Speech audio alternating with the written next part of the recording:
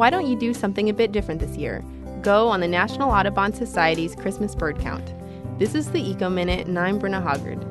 Unless you'd like to, you don't actually have to go out on Christmas Day. The annual bird count takes place between December 14th and January 5th. To join the thousands of volunteers throughout North and South America, all you need are binoculars, a field guide to local birds, a small pattern journal, and some colored pencils for each participant.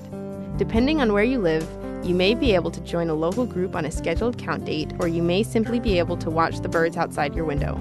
This is the longest-running wildlife survey, and it benefits conservation efforts worldwide along with you at home. Do it every year and compare the results, and you'll become experts on your local bird population and migration habits. It's a great family activity because even the youngest eyes are just as good at spotting the birds and contributing to the event. For more information, go to wuwf.org.